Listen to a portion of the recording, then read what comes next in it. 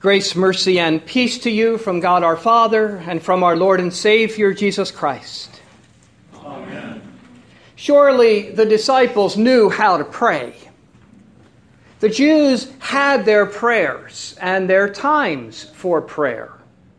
They prayed the Psalms in the temple. They sang them as they made their way to Jerusalem for the feasts. They had table prayers to pray both before and after their meals. They prayed in the mornings and in the evenings. The disciples knew how to pray, like we know how to pray. For prayer is the breath of the Christian. We breathe in God's word, and we breathe out that word in prayer. Yet we could be better, do better.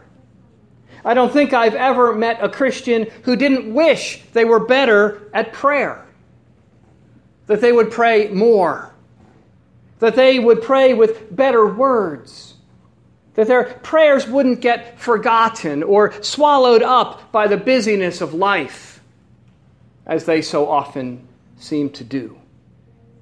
And that desire is good, right, and salutary. That desire is the work of the Holy Spirit in you. The Holy Spirit who prays for us and who teaches us to pray, Abba, Father. So we can understand the request of the disciples that we heard today. Lord, teach us to pray. It is our request, too. And so Jesus gives them the words you know so well. Pray these, he says. Perhaps the disciples had been praying for the wrong things. They did, after all, ask Jesus if they should call down fire from heaven upon the Samaritans who wouldn't welcome them into their villages. They did, after all, argue about which of them was the greatest. So pray for these things, Jesus says, that the name of God given to them would be hallowed by them, kept holy, not profaned by our words or deeds. We need to pray for our Father to help us with that we honor His name given to us. That the kingdom of God would come to them and to all. Not just heaven, but also His kingdom here and now, His church. That His word and Spirit would bring others into His church, and that His word and Spirit would keep us in the church. For it is the Spirit who not only gives us faith in Christ, but keeps us in that faith. Pray for this, Jesus says. And that we would have all that we need to support this body in life, our daily bread. We, not me. No room for selfishness here. Me and my neighbor and I, united in love and concern. God using my neighbor for me and me for my neighbor. Love one another as I have loved you. Pray for lives filled with forgiveness. Pray for that, Jesus says. Forgiveness for your sins and for help to forgive those who sin against you. No matter the sin, no matter the debt, no matter how great. Can you do that? Not on your own. But the Spirit helps us in our weakness. And then lead us not into temptation. Don't let the devil twist and distort God's word, God's gifts, and God's good and gracious work, so that we doubt God's love, and so be led into false belief or despair. Keep our faith right and keep our faith strong. Pray this, Jesus says, You know, I think we often think of prayer in individual terms. Me talking to God. But this is a very churchly way of prayer, it seems to me. Me in the context of God's gifts and God's church. In this way, prayer is a holy thing, a sacred thing, an intimate thing. And we learn about prayer and how to pray. But Jesus doesn't stop there. He continues with the story about the friend in need. You see, when Jesus teaches you how to pray, He doesn't just give you the words. He sends you people to pray for. But don't just think of the obvious ones here. Yes, we pray for victims of floods and other natural disasters. We pray for victims of crime, hatred, injustice, and persecution, and that's all good. But how about that person that is really annoying you?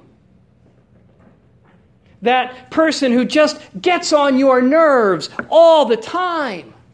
That person in your mind right now. Do you pray for them? And not, Lord, make them better and not so annoying. No. But Lord, help me to love them. And forgive me for not loving them. For belittling them in my mind and despising them in my heart.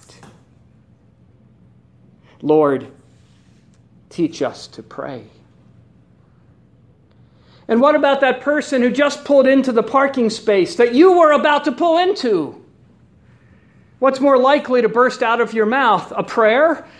Or some other word that is not appropriate for me to repeat in this sermon? Or how about that person you just had an argument with? Or who got what you wanted? The Lord sends you people to pray for all the time. Lord, teach us to pray. And what great promises Jesus gives us to induce us to pray. Just ask, He says, I'll provide. Seek, I'll open your eyes and not hide things from you. And knock on my door. I'll always be there for you to open it. And you don't have to be impudent. I want to. I'm not like the guy who didn't want to get up. I got up. I came down from heaven with good gifts, with the perfect gift, the Holy Spirit, for you. We see that God taught Abraham to pray that way. We heard that today. He gave Abraham folks to pray for. And really bad folks, really sinful folks, folks that were hurting his family. And He did. God didn't hide from Abraham what He was about to do. And He gave Abraham all that he asked for. And He probably would have given him even more if he hadn't stopped at 10. For the mercy of God and the love of God and the forgiveness of God is even greater than Abraham imagined. Greater than we can imagine. For in truth, God went all the way down to one. For the sake of one, Jesus, God spared the world. The fire and brimstone of His wrath falling upon Jesus on the cross instead of you and me. Breathe in that Word of God. Hear that love and forgiveness. Eat that body and blood. And what prayers will come forth then from you? What do you think? Lord, teach us to pray. Do you think Jesus was annoyed when the disciples asked that of him? Or exasperated that they hadn't learned it yet? No. He loved it. It was music to his ears. It was exactly what he wanted them to ask. You see, the hardest part of learning is learning how to ask the right questions. This was the right question. The right request. Lord, teach us to pray. So for us today, teach us to pray that, as Paul said, we abound in thanksgiving for all the gifts that God has given to us, those that we know, those that we don't know, those that we maybe take for granted. Teach us to pray that we not be taken captive by philosophy and empty deceit, thinking that we know more or that we know better than what you have told us in your word. Teach us to pray, not fleshly prayers, but to pray as having, as Paul said, put off the body of the flesh by virtue of our baptism into Christ. Lord, teach us to pray that we not pass judgment on one another, but lift one another up to you in prayer. Teach us to pray as part of your body, the church. Your body, which has been raised from the dead, and so we have. No longer dead in our trespasses and sins, but alive in you. Your body, which has canceled the debt of sin that we owe, and so it is. And so we are set free to pray for one another. Your body that has triumphed over all our enemies and put them to shame. And so our victory has been won. Lord, teach us to pray like that. With that faith, confidently, knowing that our Father is not going to give us a serpent instead of a fish, that He's not going to give us a scorpion instead of an egg. If He seems to, the problem is not with the gift, but with our perception of it. Your Father, our Father, gives good gifts, and He will gladly give you His Spirit. Gladly, abundantly. Just ask, He says. For He loves your prayers. And I would venture to say there is only one thing that He loves more than your prayers, and that is the one praying them. You. His child. The one He baptized. The one He redeemed. The one He feeds. The one He will never forsake. So breathe, dear Christians, breathe in that Word of God, those promises of God, and breathe out your prayers. It's good for you. Doctors talk about that. When you're worried, when you're anxious, take a deep breath. It'll calm you. Relax you. Well, if that's true for us physically, how much more spiritually? Taking a deep breath of God's Word. And so filled with His Word, His Spirit, His love, and His forgiveness, you'll not just be calm, but confident in Him. And you'll not just be relaxed, but at peace. For He is your peace.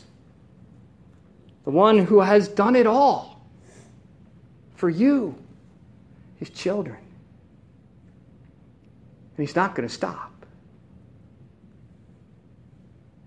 Lord, teach us to pray.